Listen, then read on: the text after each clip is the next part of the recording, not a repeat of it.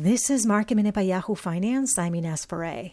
Ford's new CEO, Jim Farley, is shaking things up at the top with restructuring changes. The executive changes include the departure of CFO Tim Stone, formerly from Amazon, who accepted an executive position at an AI software company.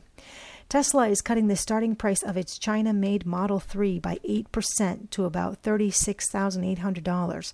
The standard range Model 3 will come with a less expensive battery. The Model 3 is a big seller in China. Tesla sold more than 11,000 vehicles in August, mostly Model 3s in China. For more Market Minute news, head to yahoofinance.com.